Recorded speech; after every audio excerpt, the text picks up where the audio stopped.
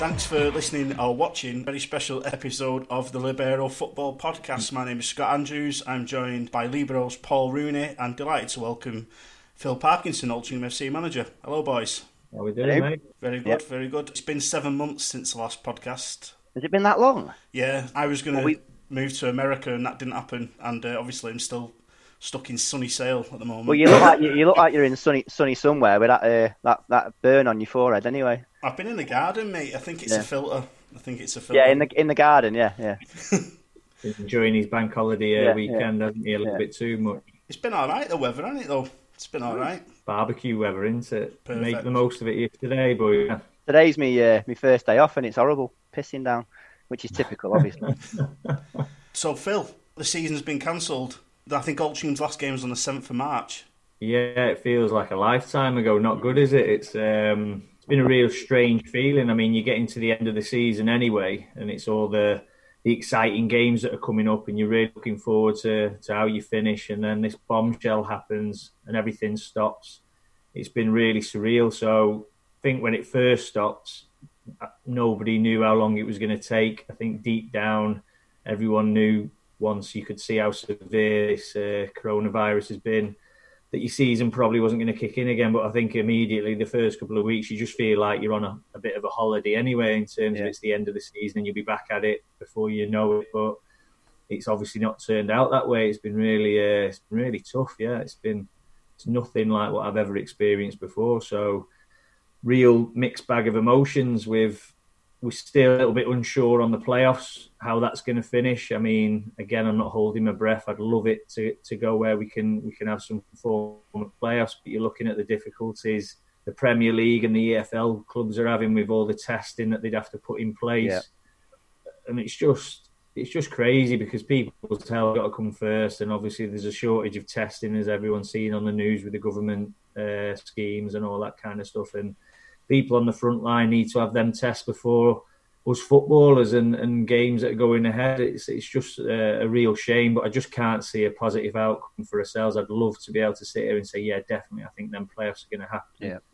But I just can't see it in reality happening, to be honest, because people and public safety's got to come first and foremost, and I'm sure, and rightly so, we'll come second to that. Yeah, it just feels morally wrong to play football when people are not getting tested in the front line, you know. Yeah, well, not just that. People are dying, aren't they? So it's not just about testing. So it's so important that we get them tested, and I'm sure that's the way it'll go, and that's the way it should go. Yeah.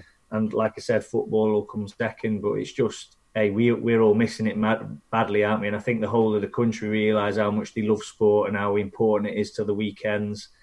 And it's just left a massive void for everybody. I'm sure I'm the same as yourselves. You're sort of scratching your head. The weekends are turning into midweek sort of days now, aren't they? It all feels very similar. So I don't know where the end of the road is or how it looks. I'm just really looking forward to getting some information where I can start planning, because people keep asking me that question as well. What are you planning to do? Players you're bringing in pre-season? You can't make any plans. I mean, I've got 18, 20 lads who've done fantastic, and I've got to sort of sit down and speak to them about their terms, their contracts, and I can't even do that yet. So when I've got agents ringing me and people asking for pre-season games, it just baffles me how people can even be at that stage in their head. Information at this point, it's just crazy. It's a really weird time because, like I say, normally now I would be interacting with agents. My pre-season would be locked down and sorted. But yeah, I'm sitting here speaking to you guys about how uncertain everything is. So it's really weird. It's really weird. So I think the National League saying they're going to be led by the English Football League, who just seem to be waiting for the Premier League to do something. And it's obviously the biggest issue. For the Premier League, I imagine it's going to be European places and money. But as you go down the league, it all becomes a promotion and relegation issue, especially for some of those teams, particularly in the National League North, where you see you've spent a lot of money, you know, the likes of York and Chester. They don't want the season to particularly be voided because they've shelled out a load of money and then they might have to replay the season all over again. And in Altringham's case, they're on 3 wins on the spin, arguably the formed side in the league as well, Phil. Yeah, I mean, there's a few of them, isn't there? I mean, you look at the playoffs, and probably Kings Lynn and York were in the worst sort of run that they'd had So they looked like they were dropping points left, right, and centre. And then you had ourselves who were banging form. Boston looked right at it as well. I mean, they've looked very good this time and hitting form just as we were, but been more consistent than us throughout the season. And teams are going to be really disappointed. As you said, I don't know what people are obviously paying their players. Obviously, you hear all these whispers, but if the whispers are right, and like you said, the teams that you just mentioned there are forking out the money they are, it's obviously a desperate time, isn't it? Because you've really invested in this season. So it's a shame for everyone. But then you look at the National League, and I'm sure that's what we've sort of been looking at. I certainly have, how that's going to pan out. And with Bury not being in the Football League anymore, it leaves that, or the EFL, sorry, it leaves that space for somebody to go up, doesn't it? So straight away you're looking at Barrow will probably go up automatically, and will there be a second team? So if it does go points per game, those playoff teams, including ourselves and the league above, are going to be really disappointed and probably scratching their heads at how that can be allowed to sort of happen. So for me, it's either they're going to go points per game and the top one should probably go up. Nobody should go down, but I don't see how a second place team can go up. I don't see how that works for the leagues in terms of the amount of teams that are going to be in leagues and the fairness of it, because it's not fair really. But then in the same breath, there's them teams are there for a reason as well. They always say the league doesn't lie, does it? But for me, the league's not over. There's still a lot of points to be played, and there's a lot of twists and turns that could have happened. So how can you sort of say, even on points per game, them two teams should go up outright? I just don't see how that works. But I'm sure one will go into the Football League because of the Bury space. So, like I said, somebody's not going to be happy. It'll probably be us playoff teams, and I'm sure the teams who finish in the top two, I'll be really, really surprised if they don't go up. But I don't see how that's fair, especially with the second place team going up without a playoff. But as we said earlier, with the testing and public health issues, it's I don't see any other way around it. I think that's the key thing. It's the public health issues and the testing, and then I look in the news and you see the Premier League are looking at playing games at neutral venues, having 5 substitutes. Are they just scratching around for a solution when really they should be following the same as other leagues across Europe, Phil, do you think, and just cancelling the league? I think there's just so much money, especially at the top level, isn't there? And it shouldn't come down to this, but it will, because money's what makes the world go round. People are talking about billions of pounds, aren't they, being lost at the Premier League level with sponsorship deals, players, obviously payments, and all that kind of stuff. And I mean, it does filter down. The equivalency is there as you keep going down the pyramid in terms of the importance of money. But I just can't see the Premier League season not finishing. I think they'll get through it somehow, just because of the absolute magnitude of the money at that level. But then, as it filters down, as you know, it's just not going to be the same kind of parity for everybody else, even though it should be for fairness, but it won't be. So the Premier League is the elite level. And I hope that they just look after us smaller clubs and remember us smaller clubs who rely on that kind of revenue coming in from people going through the gate. And I really do truly hope that they do that, even if it's not a handout, because nobody's really expecting handouts, but just a pre-season friendly and things like that, and loan players, and just being mindful of everybody's gone through a really tough time. And it's not just about the Premier League. This country, as we know, because we're all associated with Alta, is not just about the top level of football. It's about non-league. It's about all the other levels that people go week in, week out to support the team. So I just hope they remember that when everything kicks back in, because everyone will really feel the effects of this. I think for me, the most farcical thing I heard was playing 40-minute halves or 35-minute halves, which just sounds nonsensical to me. I mean, I obviously understand that there's less contact time, but how does that maintain the integrity of the game? You're still in contact, though, aren't you? I mean, this baffles me as well about people going back training. We're still supposed to be social distancing. I mean, I've just seen another update on the website, the DirectGov website, about just reinforcing the stuff about how far you are apart. Don't travel unless you absolutely have to. All that kind of stuff. Don't go to the shops unless you get necessities. But we're on about people going back to training. Yeah. So people, even at the elite levels, you're wearing masks or whatever, you can't guarantee people's safety, or you're not going to contract an illness. It just baffles me that people are even talking about it. So to go on about how long a half is just irrelevant. Yeah. It's just complete irrelevance. It's the amount of people it takes to put a game on as well is ridiculous. So people just think you turn up and you go to a game and it's 11v11. It's not. It's the people who have to make the ground function, who support the players, so the auxiliary staff. There's so many people involved, and it gets worse the higher up you go. That's another reason you can't do it, because the testing is just phenomenal that you would have to do every single week, and it wouldn't be just once a week. It'd probably be daily, wouldn't it? That's the thing. So the amount of tests you'd have to go through, you know. I think with because you need to contact I think it'd be a couple of times a week, but again, you times that over the amount of clubs just in the Premier League and the amount of staff they'd have to test. It's ridiculous. And I think the Bundesliga, they tested 1,500 players last week and across the top 2 divisions, and they'd still got 10 positive results. Yeah, well, I read this morning that Dynamo Dresden have isolated their entire squad for 2 weeks, so they won't be able to play when the league restarts next week. I don't know. It's like I said, I just don't see how logistically you can do it. But again, with the money at the top level, they'll pay for the test.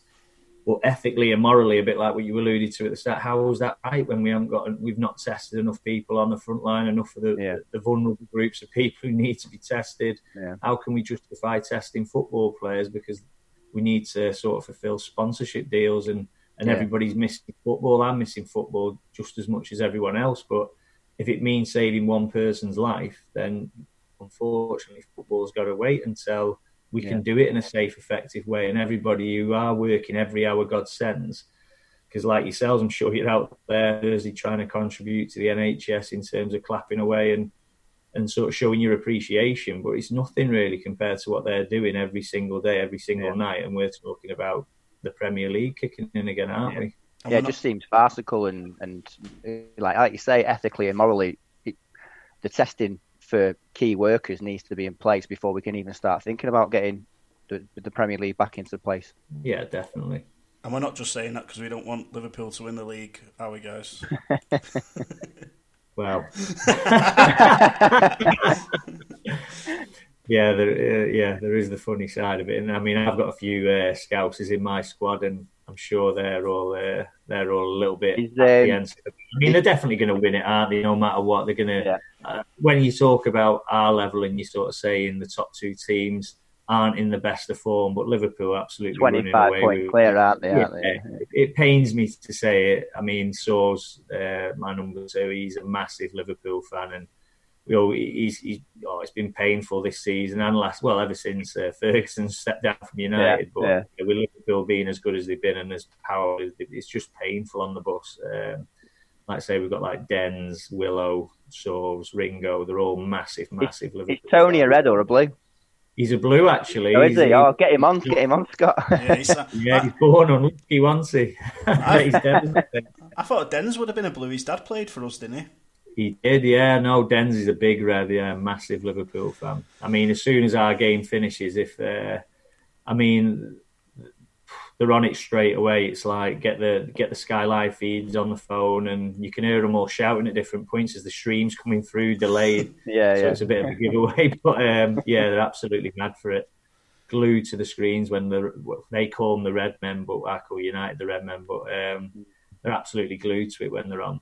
I can't stand it as well. It absolutely kills me how well Liverpool are doing. But just got to take it on the chin, haven't you? Because we were great for so long, but absolutely grates me like mad. Yeah. Most of our adult lives have been, for me and Phil anyway, certainly have been celebrating success on the whole, and payback now a little bit in it, I guess. So. I know, but they've not won it yet, have they? So they can suffer it a little bit for a while. But they deserve to. Well, there's a little bit in you that obviously United fan in you that hopes that they don't get given it, or I mean, they're not going to be able to celebrate it the way they should do. No, and it gives you a little bit of satisfaction, but that's being really, really petty about it. Totally, it just shows how deep-seated the rivalry runs, doesn't it? Because I'm sure they wouldn't want us to have any kind of satisfaction in winning the league that they haven't won for so many years. But hey, it is what it is, and I hope it drags on for as long as it can in terms of the Football League kicking in just to delay that celebration for them. But they're going to get it, and they'll make sure we all know about it. But speaking about banter, how did the Zoom go last night then? Yeah, oh, did you hear? Oh, I told you, didn't I? Yeah, it was great, actually. So I was going to touch on that, how good the sort of spirit's been in the community within the football club, the team, the sort of Altrincham itself. It's been amazing. I mean, I'll get to the Zoom in a minute, but I did just want to mention that in terms of, I didn't know if you were going to bring it up or anything, but the fans have been absolutely out of this world. I think they've raised about, I don't know the actual figure. I did know 25 grand, about a week ago. Roughly. Yeah, but I think there's obviously they had another game, so I bet it's 25, pushing close to 30, and it just shows how important this football club is to the community. The fact that they've got behind it the way they have, and I mean, we got involved when the Blythe game was on the other week. We all bought a ticket, all the players, the staff, and we were all on there giving a bit of banter on YouTube. There was no obligations, obviously, because everyone's furloughed. It was just they wanted to do it off their own backs. And just giving a bit back to the fans who put their hands in the pocket when there was no football on to be played. But the community's been amazing. And then it sort of feeds through in the club and the team then, because they've really supported each other. I mean, just going to that Zoom there before we had the one last night is something I introduced to the group, saying, listen, it's a way that we're going to be able to communicate. And I did that when we first sort of finished. And I didn't use it myself, actually. It was just something I set up for the players. And it was Joel Torrance, the young keeper we've got. It was his 18th. And we had Mark Bushell. I think he's 40 now. He won't thank me for saying that. I can't remember. It was big. But anyway, so we all sort of went online and necked a pint for him, which was painful for those who can't do it. And then young Joel, for his 18th, he had to do one of them the other night. I think he's still drunk tonight, to be fair. One bottle of non-alcoholic ale, whatever he had. I'm sure he emptied it and put water in it. He did it really great. But yeah, it was his. And then, like I say, Joe did a race night on Zoom, and it's just brilliant. I think there was only one or two who couldn't make it. Everyone chucked in a little bit of money to make it like a bit of a laugh.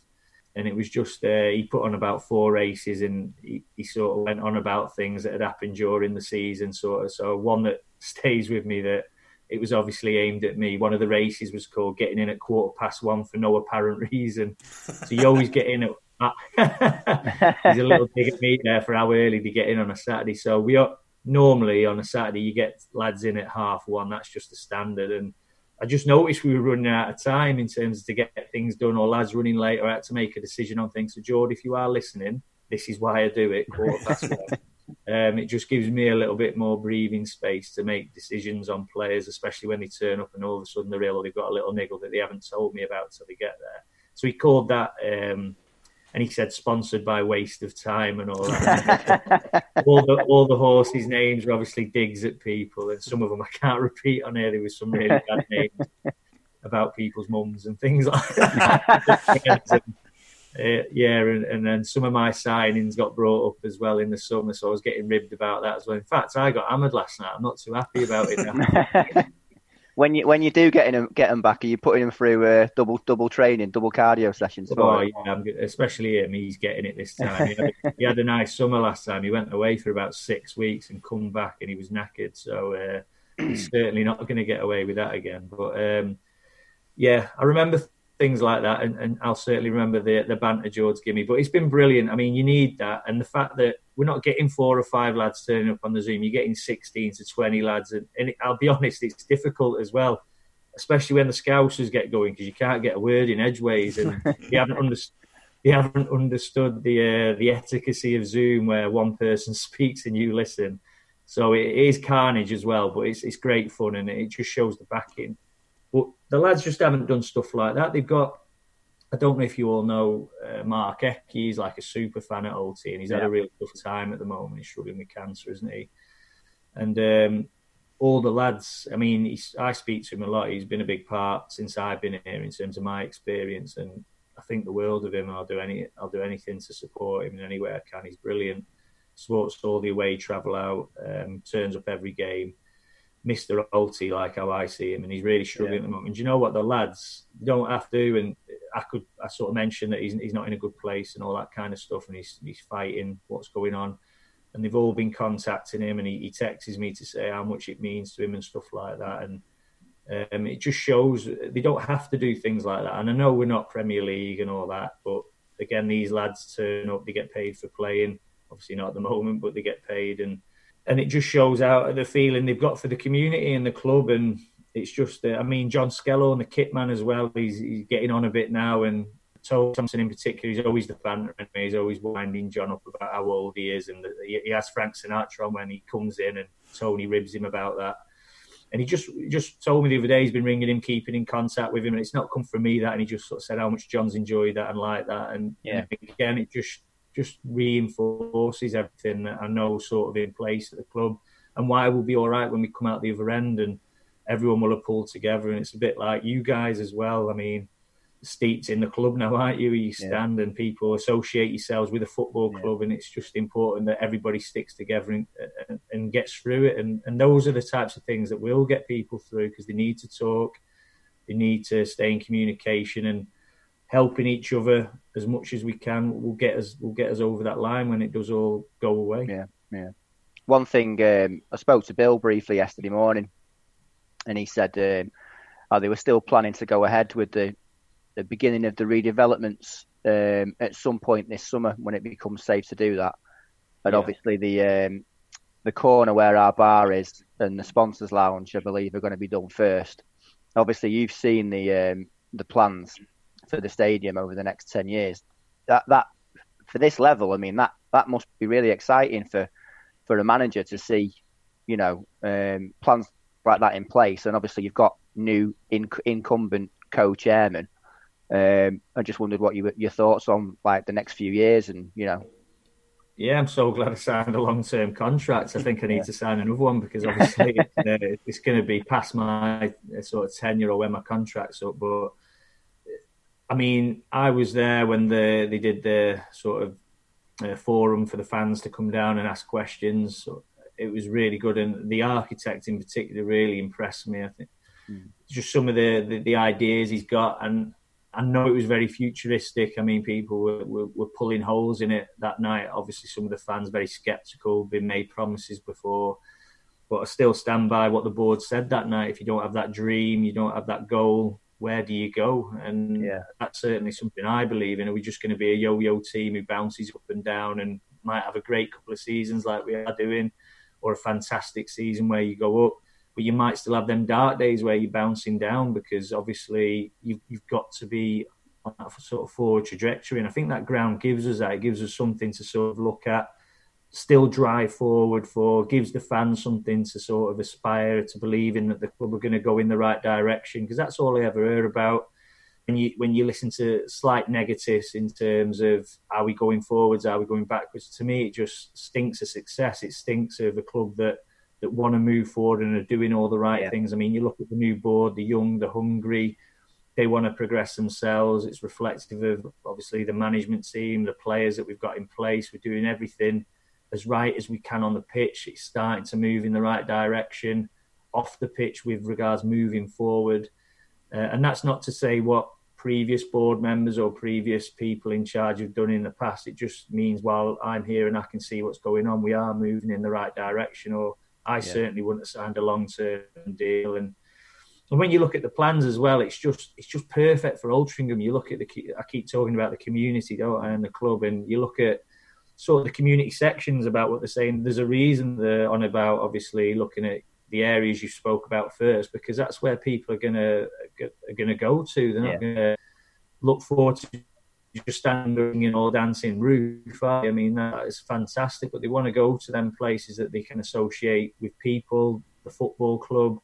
I mean, I've been banging the drum ever since I've been at Otley. We've got some great heritage at the club, but it's kind of like a jumble sale when you walk around, that you could do so many things, and they're really buying into that, and they're moving in the right direction. As I said, because they're young, hungry, vibrant, people full matches want now, and it has changed. So it's a really exciting time. I just hope I'm there long enough to see them changes, and if I'm not, I'll certainly always be an Alty fan. I'll get down and I'll want to be a part of anything that they're doing there, because, as I said, it's such a great place to be, and at the moment it's fantastic. Obviously not right now with what's going on, but when you just listen to the board members, they're so inspiring, and it makes me want to just drive everything forward as much as I can on the pitch. And I'm sure it's the same for the fans off it. And that's probably why you've seen the reaction you have since we've sort of gone offline, so to speak, with the fans backing everything we've done. With players not working at the moment, How are they? Are they undertaking their own training programs at home? So bad trainers, some good trainers at the team.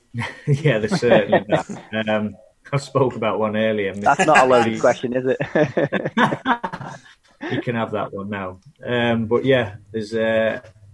Listen, they're not obviously in work, but these are, well, you class them as professional players. I know they're semi-professional players. They look after themselves. It's gone are the days where lads will go out on the Friday night. I know there'll be the odd exception to the rule, but there won't be many anymore, and be able to go out and play on the Saturday. These lads train hard. I mean, some of the physical conditions they're in is it's just professional level. So they're given all the tools they need. I mean, our medical team are outstanding. Tom Udar, Ryan Murray, Ryan Spencer, and they give them everything they need regarding training programs to do while they're not here. And again, they don't have to do it because they're not working. They choose to do it. They want that input. They go out running on their own. They've got their own fitness app. So although I don't ask for it, they send me through analysis data for me to sort of see where they're up to. And it's great to see that kind of mentality in the lads. And again, it's inspiring because you know when you come back, they're going to be ready and they're not going to be overweight. They're not going to be slow out the tracks. They're going to be right at it. But the issue is obviously they can do all the running, all the training programs they want. If they're not playing football, you can't go straight back into football. So it's like you've almost had your summer break off now. You'd be coming probably back into pre-season after the break we've had, or you'd be doing some base fitness. So again, to go back to that start of the sort of pod we did where we were talking about how it sort of restarts, that's going to take time as well because you've got to do the strength and conditioning. You've got to get the game time in they need to get the bodies to the levels they need. But if somebody was to say to me, and so I'm going to kind of contradict myself, right, you can have the playoffs, everything's going to be safe for everybody for whatever reason or whatever measures they've got to put in place, you're not going to get a pre-season, you're not going to get any warm-up games. Would you want to go straight away? I'd probably still say yes, but you're risking injuries and you're putting lads' sort of livelihoods at stake. So it's a decision for the players to make as well, because I think that could potentially happen. But again, I think it's such a long shot. It may not as well. But the lads, just going back to your original question, the lads are superb. And you do always get a couple who don't enjoy the training independently, but I think they know it's a must now, otherwise they fall behind. And as I said about injuries can risk their career. If you're as good as your last game and if you're nowhere near when you come back, people remember that. And in a team like Altrincham's got, if you have that bad game, as some of our players have found, it can take you 4, 5, 6 weeks to get back in the team. So it's really important. They've got that competitive edge and that drive to be ready. Thought we'd finish off on a bit of a lighter note, being very, very serious at points, Phil. I think. Yeah, we have, haven't we? Very philosophical today, isn't it? Do you know what, though? I was looking forward to coming on this because I know Phil always talks for England when we have him on. So I don't know. A great deal, lads, yeah. I don't have to do all that. So they used to do a thing on Soccer AM, best trainer, worst trainer, but I won't go into that. I think that's probably not as professional as it should be. But what about the best dressed player at Altrincham, Phil? Oh, best dressed. Right, okay, so it's quite subjective, that, isn't it? So, can I start with the worst dress? Yeah, definitely. That was the next one, anyway. Yeah, can I go with that one? And give me a little bit of time to think about who is the actual best dressed. So the lads absolutely rinsed Tom Pearce, and you'll know why I'm going to start with this and then get to the best dress. So they absolutely batter him about how he looks and what he wears. But I've got to say, so that a lot of the lads will probably say Pearsy in terms of his attire, but I quite like what Pearsy wears, so I'll probably get hammered for this. So I'd say he's the best, worst dressed player at Altia.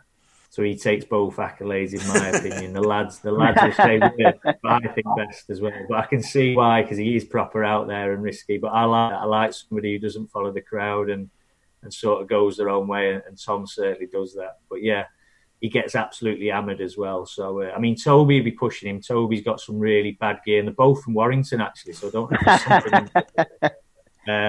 Halfway to Liverpool, isn't it? So. Yeah, Toby's proper out there as well. I mean, I spent a lot of time in Warrington, so that's probably why I'm a bit mixed on this. So, but yeah, Toby and Pearsy, sort of best and worst dressed. Toby definitely... In fact, I'm going to have to change that. Toby's worst, Tom's best. Yeah, there you go. We mentioned last time who controls the music in the dressing room.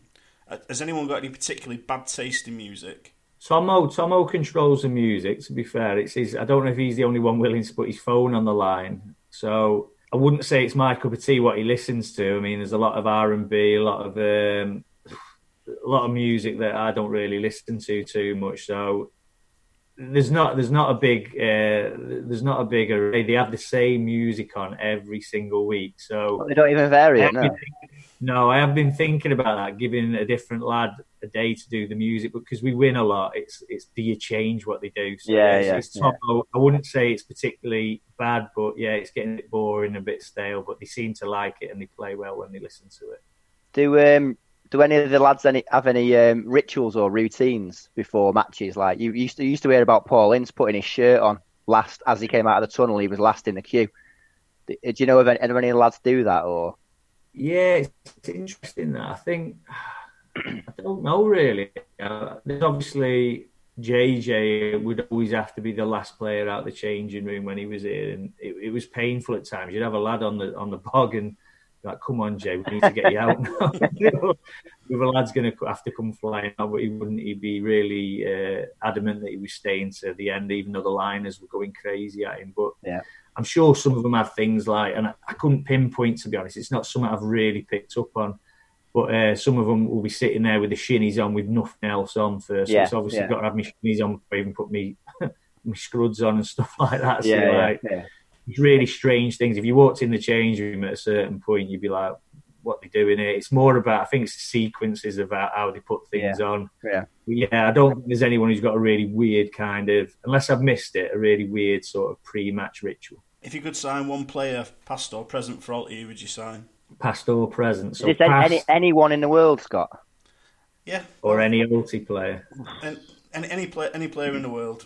Well, all right. Well, if you were going to say any Alty player, it would have been obviously Duncan. He was absolutely phenomenal. I would have loved to have had him in my team. Yeah. But any player in the world, it's not hard, is it? Lionel Messi, Cristiano Ronaldo. It's not difficult, lads, that one. But yeah, they'd be my top two who would want to get in 100%, yeah. I reckon a realistic target has got to be Juan Mata, because he lives in Alty, doesn't he? And he's not going to be at United for much longer. I reckon he'll fancy a season at Alty at some point. I signed the equivalent of him, didn't I? In Craig Mann, we got our own Juan Mata, haven't we? I don't need two. So, True. But yeah, no, you always look at, you know what, people always talk to me about that, about old pros and things like that. Why didn't you take him and why don't you get him? And they do always come across it. I'm not saying Juan Mata, by the way, but they do always come across your path. And it's not something we've heavily invested in. We tried it a little bit this time, didn't we, where we brought in Nath Arnold. And again, the lads let me know about that last night in terms of that didn't quite work out. But I think there's massive pros taking in experienced, really good top players. But for me, I want lads who are sort of going the other way, who are on the way up. Yeah. And they've got to be an exceptional sort of character to convince me that and Nathan was that when we did bring him in, by the way, at the start. But they've got to have that character where you're like, I think you're still going to be, you still want it enough and you're still going to be physically good enough, because when you've played at the highest levels or the levels above where you are, it's always a come down. I don't care what anyone says when you come down, and does it mean as much to you? Are you going to try as hard? And some do. So I'm being harsh here saying that I don't always go for that, but I'd rather somebody who's going the other way, who's really hungry to sort of excel and go up, or have been at the level and still wants to go up. So it's an interesting one, that. Just on that point about young and hungry players, you must be excited about the academy being now like officially in place, and you know there's a clear sort of a clearer pathway, I would say, you know, from the sort of the youth team into the first team, you know. Yeah, definitely. I mean, that's again something me and Neil, when we came, that was the first thing we said to the board, is obviously we want to go full time, we want to sort of run that academy through us, and get that conveyor belt of players onto the first team sort of pitch. So I hope it happens the way we've sort of looked at it, and the club, as I said, the board are doing everything in the right way to sort of allow that to take place. It's not going to be, we get it up and running this time, if it does happen, which the full steam ahead, no matter what. But it doesn't mean the following season we're going to have 5 or 6 players. If we get one, I'd be absolutely made up. But then the following season, can we get a couple more? And depending on how long we're there, 5 or 6 players, full team. I'd love to do what Crew did, where they've been able to put out a full team of their academy graduates. And I'd love to sell one on as well for big bucks to another club and sort of say you help them progress and make Doherty a lot of money. But want to develop that reputation as feeding players through 100%. Yeah. Dead serious again there. I know, me to going a bit lighter now. What's your beer of choice that Paul has delivered to you? Oh, Parky was it full circle? Yeah, across the bridge, the blue and sort of cream can. Yeah, I like that. That was nice. I mean, as I said, they went very quickly when Paul delivered them. So I didn't think when you cancelled Thursday, I thought these beers won't be here for Sunday. So. It's a little bit weird to wear because they're strong, aren't they? 5.2%. Well, I'm on same brewery here at the minute. I'm on 6.4 at 3:20 in the afternoon. So you can tell how my Sunday's going to go. Yeah, I've had to stoop down to San Miguel. So what are you on there, Scotty? This is Pomona Island, I think it's called. Pigs in there. Pigs in there. And you'll notice that I didn't actually buy that off you, Paul. I am well aware of that, actually. Yeah. You went direct. But that's all right, because I have spent a few $100 with you this. I was going to say you've had a few cases of Hellas off me in the last few weeks. I'm just storing them. I've not drank them, honest. Saving them for a rainy day. Today, to be honest. Yeah.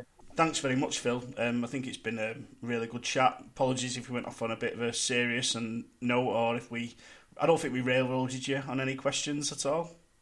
No, you were quite gentle there, gents. Enjoyed it, as I always do. Good. Thanks again for everyone who listened or watched. I think Paul's going to put some videos out on social media. So can you put like an emoji over my face or something like that? I was going to put one over Phil's face as like, who's this? I'll cross the name out as well and be like, a little secret. Who's the interview that we've got? But I'll put Jordan's face over it, like. Yeah. Like I say, thanks again for everyone who's listened or watched. Hopefully we'll be a little bit more regularly. Me and Paul have pulled our finger out now a little bit more. You can follow us on both our socials at We Are Libero and at the Libero Pod. Thanks very much again to Phil. Cheers, guys.